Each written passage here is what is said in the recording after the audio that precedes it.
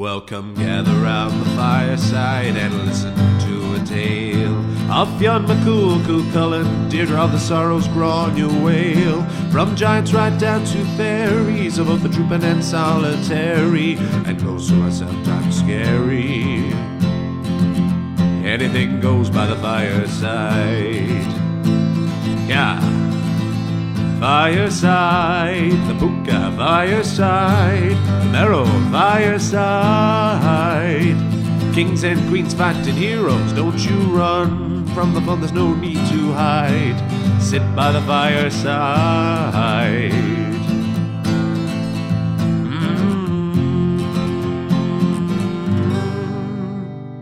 Fireside.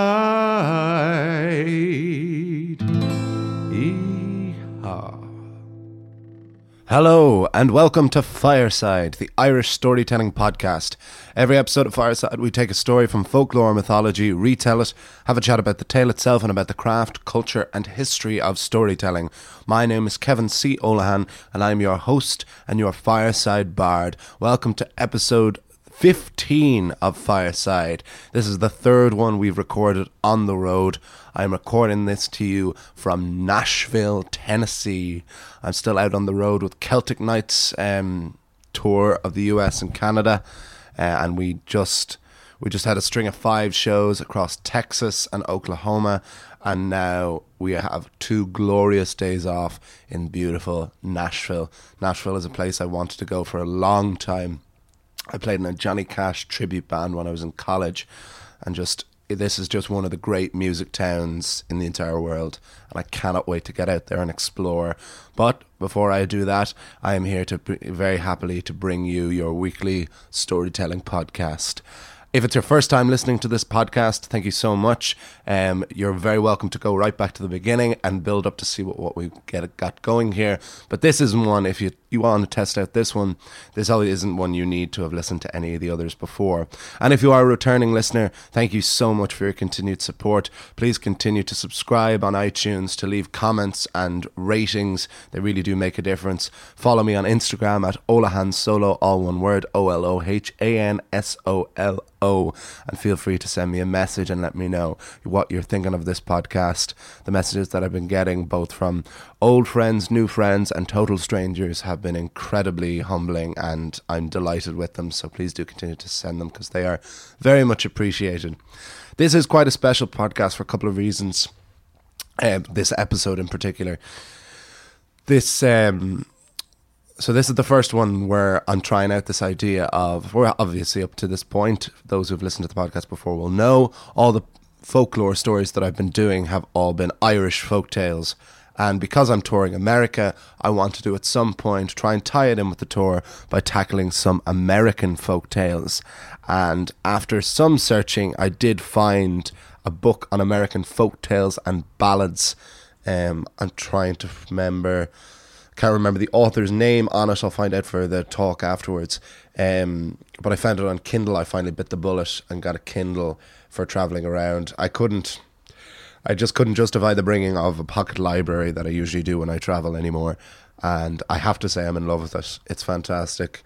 I've joined the new century, or the new generation. I don't think for 1 second it'll ever take away from my love of reading books, but it's definitely brilliant for having on the road. And the one book I do have is my now severely tattered copy of Irish Mythology by Lady Gregory, and I love that that's the one book that I do have.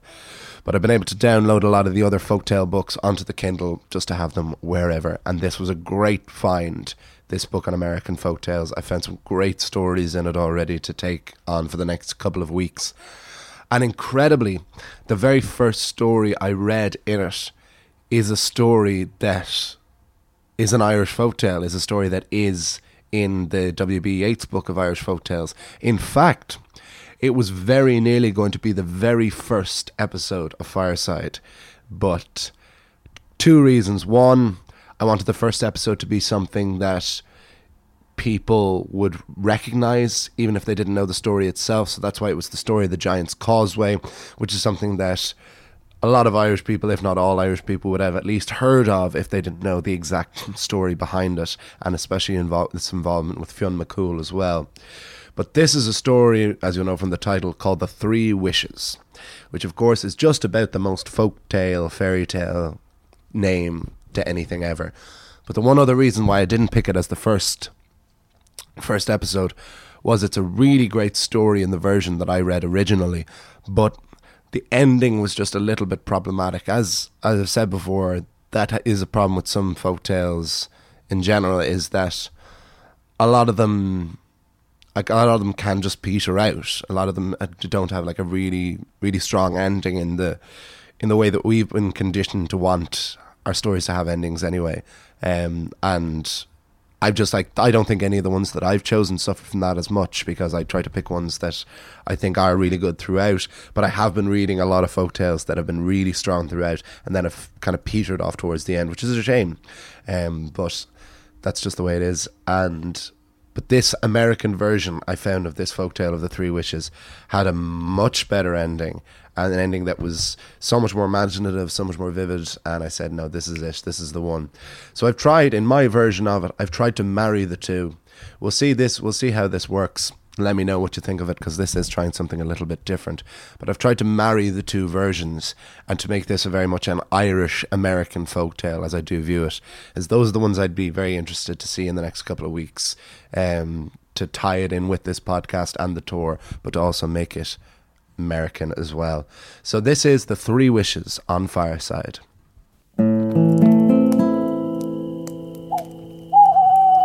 The Three Wishes. There once was a bold pup of a blacksmith named Will Dawson, but because he was an absolute divil, they called him Bad Bill. Bad Bill's father had emigrated from Ireland and had settled outside the city of Charlottesville in Virginia, which is where Bad Bill still lived and worked. He would drink every night, go out looking for fights, talk behind people's backs and to their faces. But there's someone out there for everyone, right? Well, there was for Bill. One night out on the town at his local tavern, which was the only one he hadn't been barred from just yet, Bill met Wendy.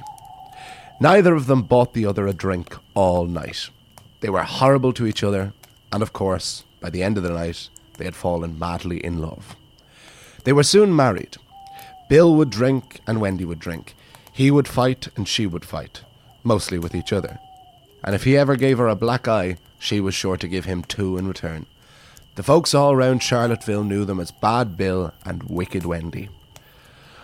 One of the few redeeming qualities that Bill and Wendy possessed was that they were uncommonly kind to strangers. And one day when Bill was still hammering away in his workshop, an old beggar hobbled in. He was bent double, with walking stick and tattered cloak that obscured his bearded face. As soon as Bill saw the old man, he rushed to him. "Welcome, stranger. Come in. Sit yourself down and rest yourself." He guided the beggar to the biggest and most comfortable chair in the workshop. Bill called for Wendy. "Wendy? The hell you want, Bill? We have a guest." "Oh, I'll fetch some victuals this second." Betty returned soon after with a plate full of potatoes, meat, beans, cake, and even a glass of beer. "Here you are, sir. Eat up. It ain't much, but it should restore your energy somewhat." "Yeah," said Bill. "If I can eat this stuff 3 times a day, I'm sure you can stomach it once." Thank you, mumbled the old man.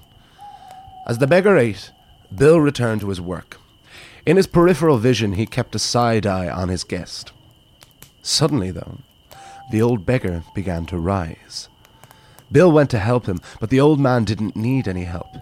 He dropped his walking stick and grew straighter and straighter until he stood up straight. Then there was a flash of light, and suddenly there was a tall man with a long white beard, a gold staff, and full green robes.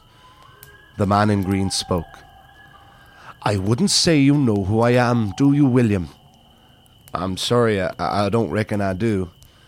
"That doesn't surprise me, as you've never set foot in a church before, have you? And your father from Ireland and everything." I don't really believe in any of that junk." "Well, I've got a bit of bad news for you then, Bill. I'm St. Patrick." "You're the patron saint of Ireland. That's right. You don't sound much like my father. Yes, well, actually, I'm from Wales. Then, long story, I'm not getting into it now. This isn't about me. This is about you, William. What about me? Well, once a year, I come down and walk the earth and see if there are any decent people left. The first person to show me kindness, I grant 3 wishes. So as it turns out, that person is you, Will. So tell me, what are the 3 things you desire most in this world? While Bill initially didn't believe a word of what St. Patrick said, he thought he had nothing to lose by giving a few wishes a go. Well, for one, I'm always working so damn hard while people sit in my rocking chair, and it always makes me mad. So my first wish would be that anyone who sits in that rocking chair will be stuck sitting it until I say so. Patrick took out a little notepad and a gold pencil. That's one. Okay, said Bill, rubbing his hands together. You see that sledgehammer over yonder?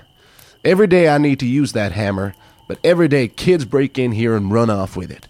And sure enough, whenever I need it, I have to go looking for it. So my second wish is, anyone who grabs that hammer will be forced to work with it and never let go of it until I say so. St. Patrick was not impressed, but wrote down the second request. 1 wish left, William. At this moment, Bill thought of Wendy. He ran inside to fetch her and explained everything along the way. He told her she could pick the very last wish. While Wendy was again skeptical like Bill had been, she gave it a good bit of thought nonetheless. Well, that fire bush outside our house is just about my favourite plant on this here land. But dang it, folks are always trampling on it, same as horses and other critters. I wish that anyone who went near that fire bush would be grabbed by it and pulled down to where the thorns are the thickest and wouldn't be released until I said so. A disgusted St. Patrick wrote down the final wish and shoved the pencil and notepad back in his robes. I've heard some awful requests in my time, but I've never heard such stupid, wicked, and wasted wishes. Would neither of you have given any thought to your souls, no? Nah, ain't got no time for that, said Bill. Well, enjoy your demands, then, said Patrick. I hope it makes you very happy. Ah, Patrick, will you not stay? St. Patrick to you, and no, I can't. And with that, Patrick vanished in a flash of light. With their new gifts, Bad Bill and Wicked Wendy became worse and more wicked than ever. Anytime anyone would have the misfortune to sit in that rocking chair or pick up that sledgehammer or brush past that bush, Bill and Wendy would laugh and taunt or bribe the victims out of money just to be let free again. The locals tried to warn everybody they could, and the reputations of Bill and Wendy spread far and wide until they eventually reached the ears of the devil himself. When he heard that, the old boy himself said, Well, that won't do much at all, will it? I can't have mortals on earth that evil. I'll have to send out one of my young'uns to fetch this Bad Bill. So the devil sent out one of his children up to earth to Bill and Wendy's house. He was horned and cloven like you'd expect, but was about the size of a 10-year-old child. The imp went into Bill's workshop and said, Bad Bill, come on now. My daddy said to fetch you and bring you straight back. Bill barely flinched and carried on with his work. No problem at all. I just have to finish working on this here horseshoe. Shouldn't take longer than 5 minutes. The little devil was perplexed. No, Daddy said I'm to bring you now. Calm yourself, son. I'll be as quick as I can. The impatient imp walked into the workshop and sat in the rocking chair while Bill continued his work. When Bill finished the horseshoe, he turned to the demon. Ready whenever you are, young'un.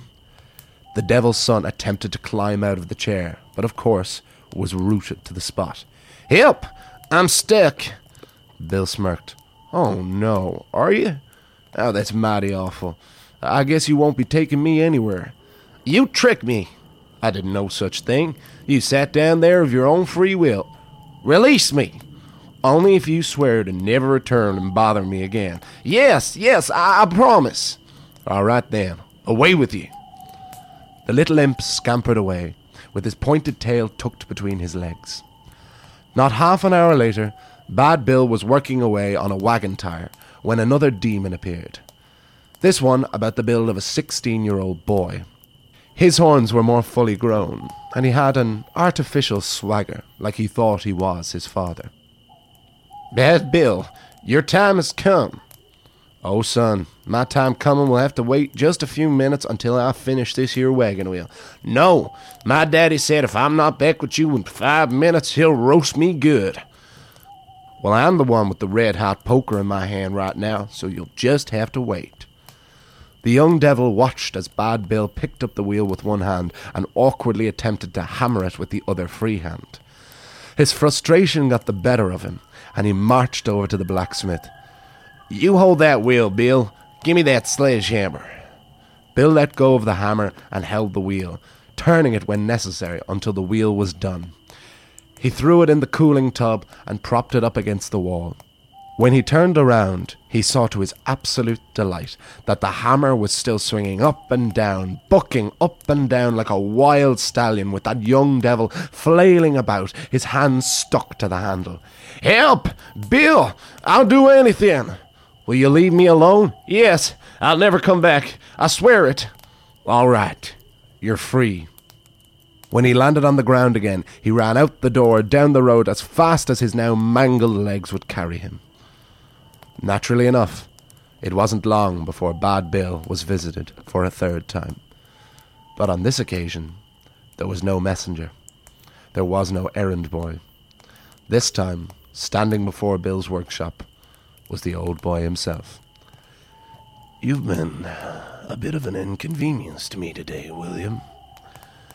"You've been more than an inconvenience to me, Nick. Trying to get a bit of work done, with demons and devils pestering you all day."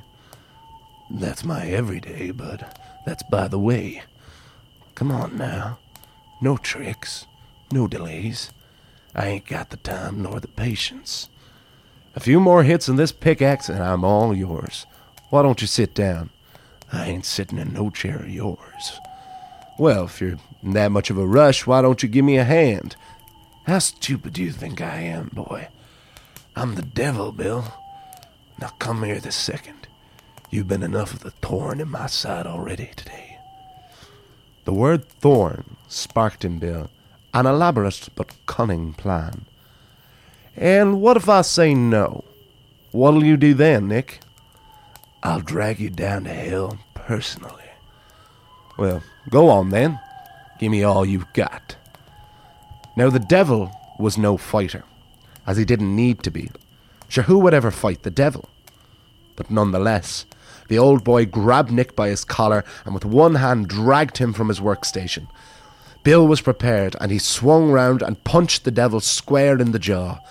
The two boys went to the ground, rolling, punching, kneeing, kicking, getting whatever digs they could in. Bill was no demon, but he was a good scrapper. He always had been. The devil may have been the Lord of Darkness, but he was out of touch hand to hand. But just as it seemed like Nick might get the upper hand, Bill reached out and as hard as he could pulled the devil's tail. The old boy hollered out, "That does it! I can't remember the last time anyone got me worked up at all. Where's a pitchfork when I need one? I'm gonna get me a switch." The devil clambered up and went to the nearest bush he could find, which just so happened to be the firebush. He went to break off a branch, but the moment he touched it, the leaves and roots of the bush engulfed the devil, pulling him down to where the thorns were thickest. The more the devil squirmed, the tighter the grip of the branches was, and the deeper into his red flesh the thorns dug. Eventually the devil stopped squirming. He let out a sigh. "All right, Bill. You got the better of me. Now let me go." "Not so fast. I'm not letting you go unless you swear this is the last time I'm bothered by you or any of your kind for good." "You have my word. Now release me." "I'm not convinced. I should make you beg." "Do not try me, boy." Bill thought the better of it and released the devil from the firebush. After brushing the thorns from him, without saying another word, the devil was engulfed in a flash of flame and was gone. Bad Bill went inside to Wicked Wendy and told her all about his day. I wondered what all that ruckus was. Ruckus? You heard all that and didn't come out to see if I needed help? Well, from the sounds of it, I did help. How'd you figure that? Well, it was my idea to enchant the firebush. Without that, you'd have had no chance at all against the old boy. You are some piece of work. But you got me there. Bad Bill and Wicked Wendy lived a long and happy life after that. And true enough to his word, the devil never bothered them again. And with no incentive, the two of them became worse and worse over the years, meaner and harder. And when Bad Bill finally did die, he went up to the pearly gates and he was met by St. Peter. I'm surprised to see you, I must say, William. I'm as surprised as you are, Peter. I suppose you'd better give me the grand tour. Hold on just a minute. From the other side of the pearly gates sprang St. Patrick. You are not coming in here. I wouldn't expect to be allowed to stay, Patrick. I just fancied maybe meeting some folks, hearing some harp music. You don't happen to serve the beer harp, do you? Well, of course you can get harp in heaven, but you'll never see it, for in all of your 92 years on earth, you are hardly kind to a soul, not your wife, not even yourself. We couldn't possibly let you in. You may give the other place a go. So Bad Bill was forced to turn on his heels and walk down the spiral staircase right down to hell. When he was approaching the fiery gates, there were some demons playing a game of catch with a ball of fire.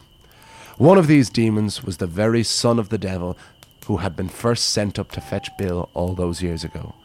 When the imp saw Bill coming, he shouted, "Lock the gates! Don't let him in!" The gates were locked and Bill was left outside. He pounded them with his fists and called out to be let in until the old boy himself came to where Bill was. "Hello there, Bill." "Hi there, Nick. Since I can't get in up above, any chance I could get in here?" "No way in hell am I letting you in here. Pun very much intended." But, don't you have to let me in?" "Usually, yes, but these are particular circumstances." "So, where am I supposed to go?" And with that, the devil himself picked up a flaming hot coal and handed it through the gate with a pair of big tongues. "Take this. Go and start your own hell." And without another word, the devil walked away. Bad Bill took that piece of coal as far away from the gates of hell as he could and started a fire. And he waited there, on his own, for years. Until one day, a figure emerged from the surrounding darkness. "Is that you, Patrick?" called out Bill. "Or are you the devil?" It was neither. From the darkness emerged Wicked Wendy. "Wendy, you found me. Reckon I had no choice. Seems neither of us can get in anywhere else." "Well," said Bill, "now we got each other. That's all we ever needed in the first place." And they're still there today. Bad Bill and Wicked Wendy. Too bad for heaven or for hell. The end.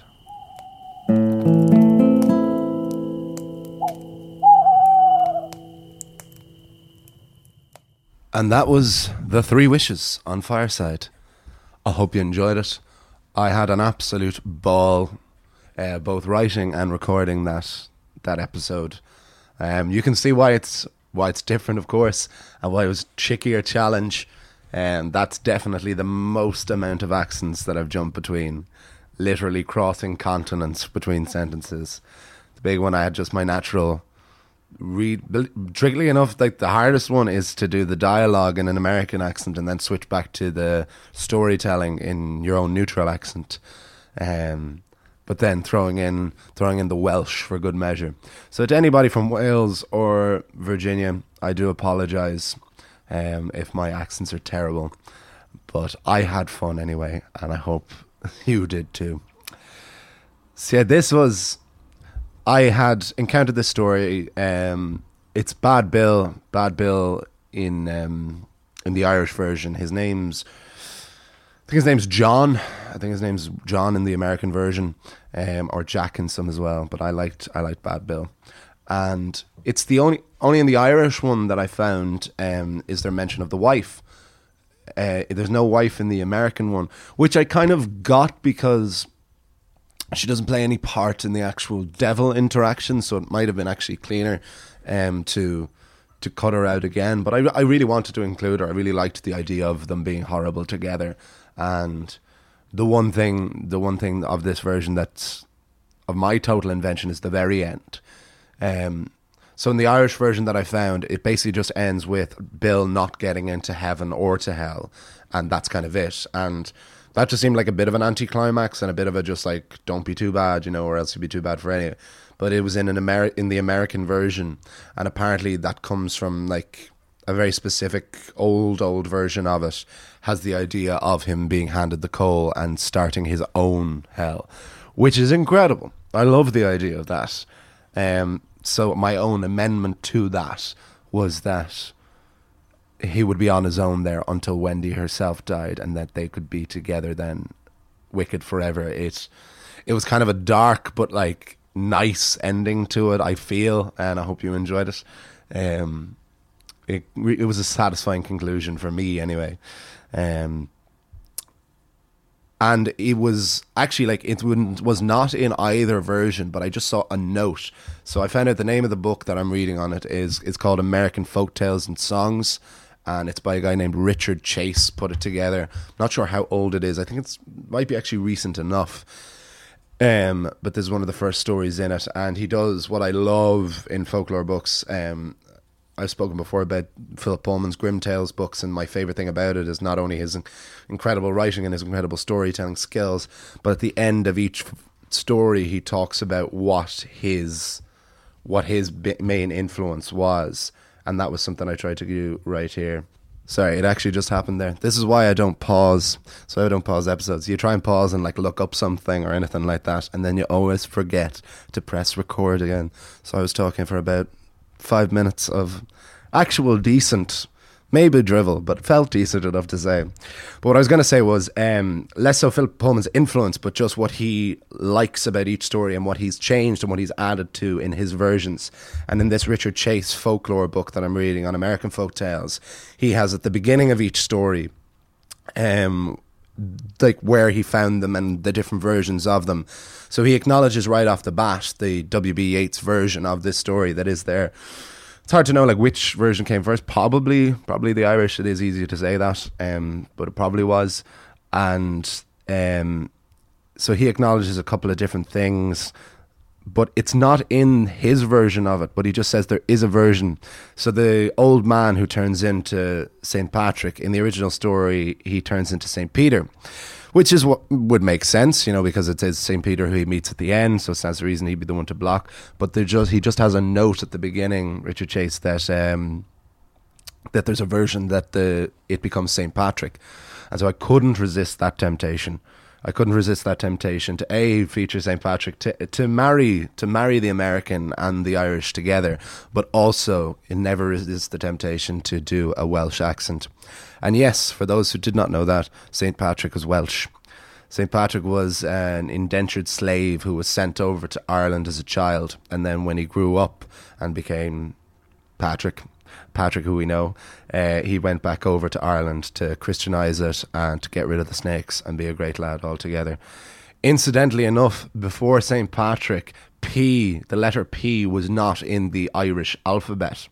And there's like a really old English-Irish dictionary that has like Porrick, that has Patrick in it, and just acknowledges him as like just some lad who came over here. It doesn't acknowledge his influence or his significance. So there was even a long time where Patrick of Ireland was still shunned by own Irish people.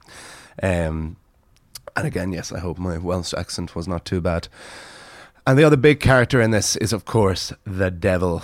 I've spoken a few times on this about how certainly with the Irish myths, a big problem is that the reason we have the recorded evidence of them is because of 4th, 5th century Christian scribes who took them down. But obviously, understandably enough, they had to Christianize them. So they changed a lot of the endings, a lot of the plot points. They tried to turn the Tuatha Dé Danann from gods into just supernatural beings, but tried to understate that. So I've tried to, where I can, to take the agenda at least out of them to some extent.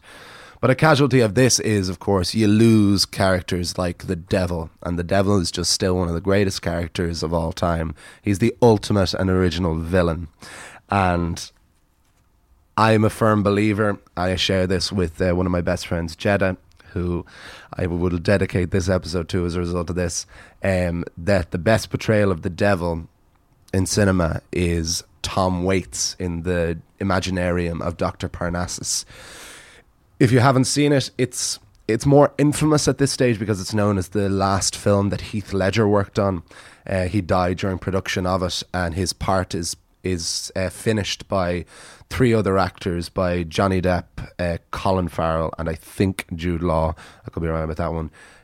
But Tom Waits plays the Devil in it in an incredible performance. And it's so good because it's Tom Waits, and Tom Waits in anything is going to give it a lift with how just original and badass he is. But it's just how he plays the Devil as really like it's a really understated performance. Like, he just doesn't care, and it's so right. It's like, why would the Devil care? Why would the Devil care about anything? It's so like it's got such a sinister nature to it, but never seems like evil in any way or like malicious or calculating. Just really just cool. Just really Tom Waits, basically.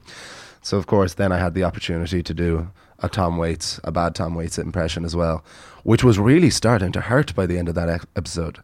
Scrunching down on your voice like that. I don't know how he talks. You can only talk like that if you actually are him yourself and are smoking that amount of cigarettes. But yeah, Imaginarium is it's well worth film checking out. You get it.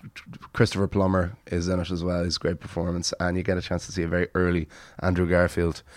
But I'm reminded, there's a voiceover documentary that I'm a really big fan of, especially from doing the different accents in this. It's called I Know That Voice. It's executive produced by John DiMaggio, who voices Bender on Futurama and Jake the Dog on Adventure Time. And Kevin Conroy is interviewed in it. Kevin Conroy is known as the guy who voices Batman in the animated series for the last 25 years, alongside Mark Hamill as the Joker. And he just talks about the first time he ever tried to make that I am vengeance, I am the night, I am Batman. He was losing his voice constantly, and he had to find a way to get around it and find a way that was able to sustain it. So who knows, with a bit of work I could sustain my Tom Waits accent. So I'm going to wrap it up there. Another shorter episode tonight, but I hope you really enjoyed it. It's a great tale. And let me know if you have any feedback at all. Next week, we're moving back on to the myths. And I think I've been toying around with this for a while about which cycle to tackle next. Because there's a cycle that is next chronologically, and then there's a cycle that I think should go next, because the one that's next chronologically I think I want to save. So I won't say exactly what it is, just in case I have a last minute change of heart. But we are starting a new cycle of myth next week regardless. And it's going to be a good one. They're both incredible. But there's just one I think I want to save, because I think it'll have to be handled in a different way. It'll be less easy to break down episodically. And I've spoken about Hardcore History before, Dan Carlin's podcast, where he does these like 5-6 hour just history breakdowns. And there's one of them, there's one of these cycles of Irish myth that I feel it almost needs to be more tackled like that. That it needs to be like a super, super special, and essentially just like an audio book. So we'll see what decision I make, but hopefully it'll be good regardless. But I will wrap it up there. So thank you so much for listening. If you're a returning listener, thank you for your continued support. If it's your first time, I hope you enjoyed it, and I hope you'll be back. Please do subscribe on iTunes, leave ratings and stars. They really do make a difference. Follow me on Instagram at OlahanSolo, all one word, OLOHANSOLO. Thank you so much to the Head Stuff Podcast Network for continuing to put this out while I'm still on the road. Thank you for Jamie, my producer, who edits this all together. And yeah, thank you for listening again. I'll see you next week on The Fireside. Bye-bye. This podcast is part of the Headstuff Podcast Network.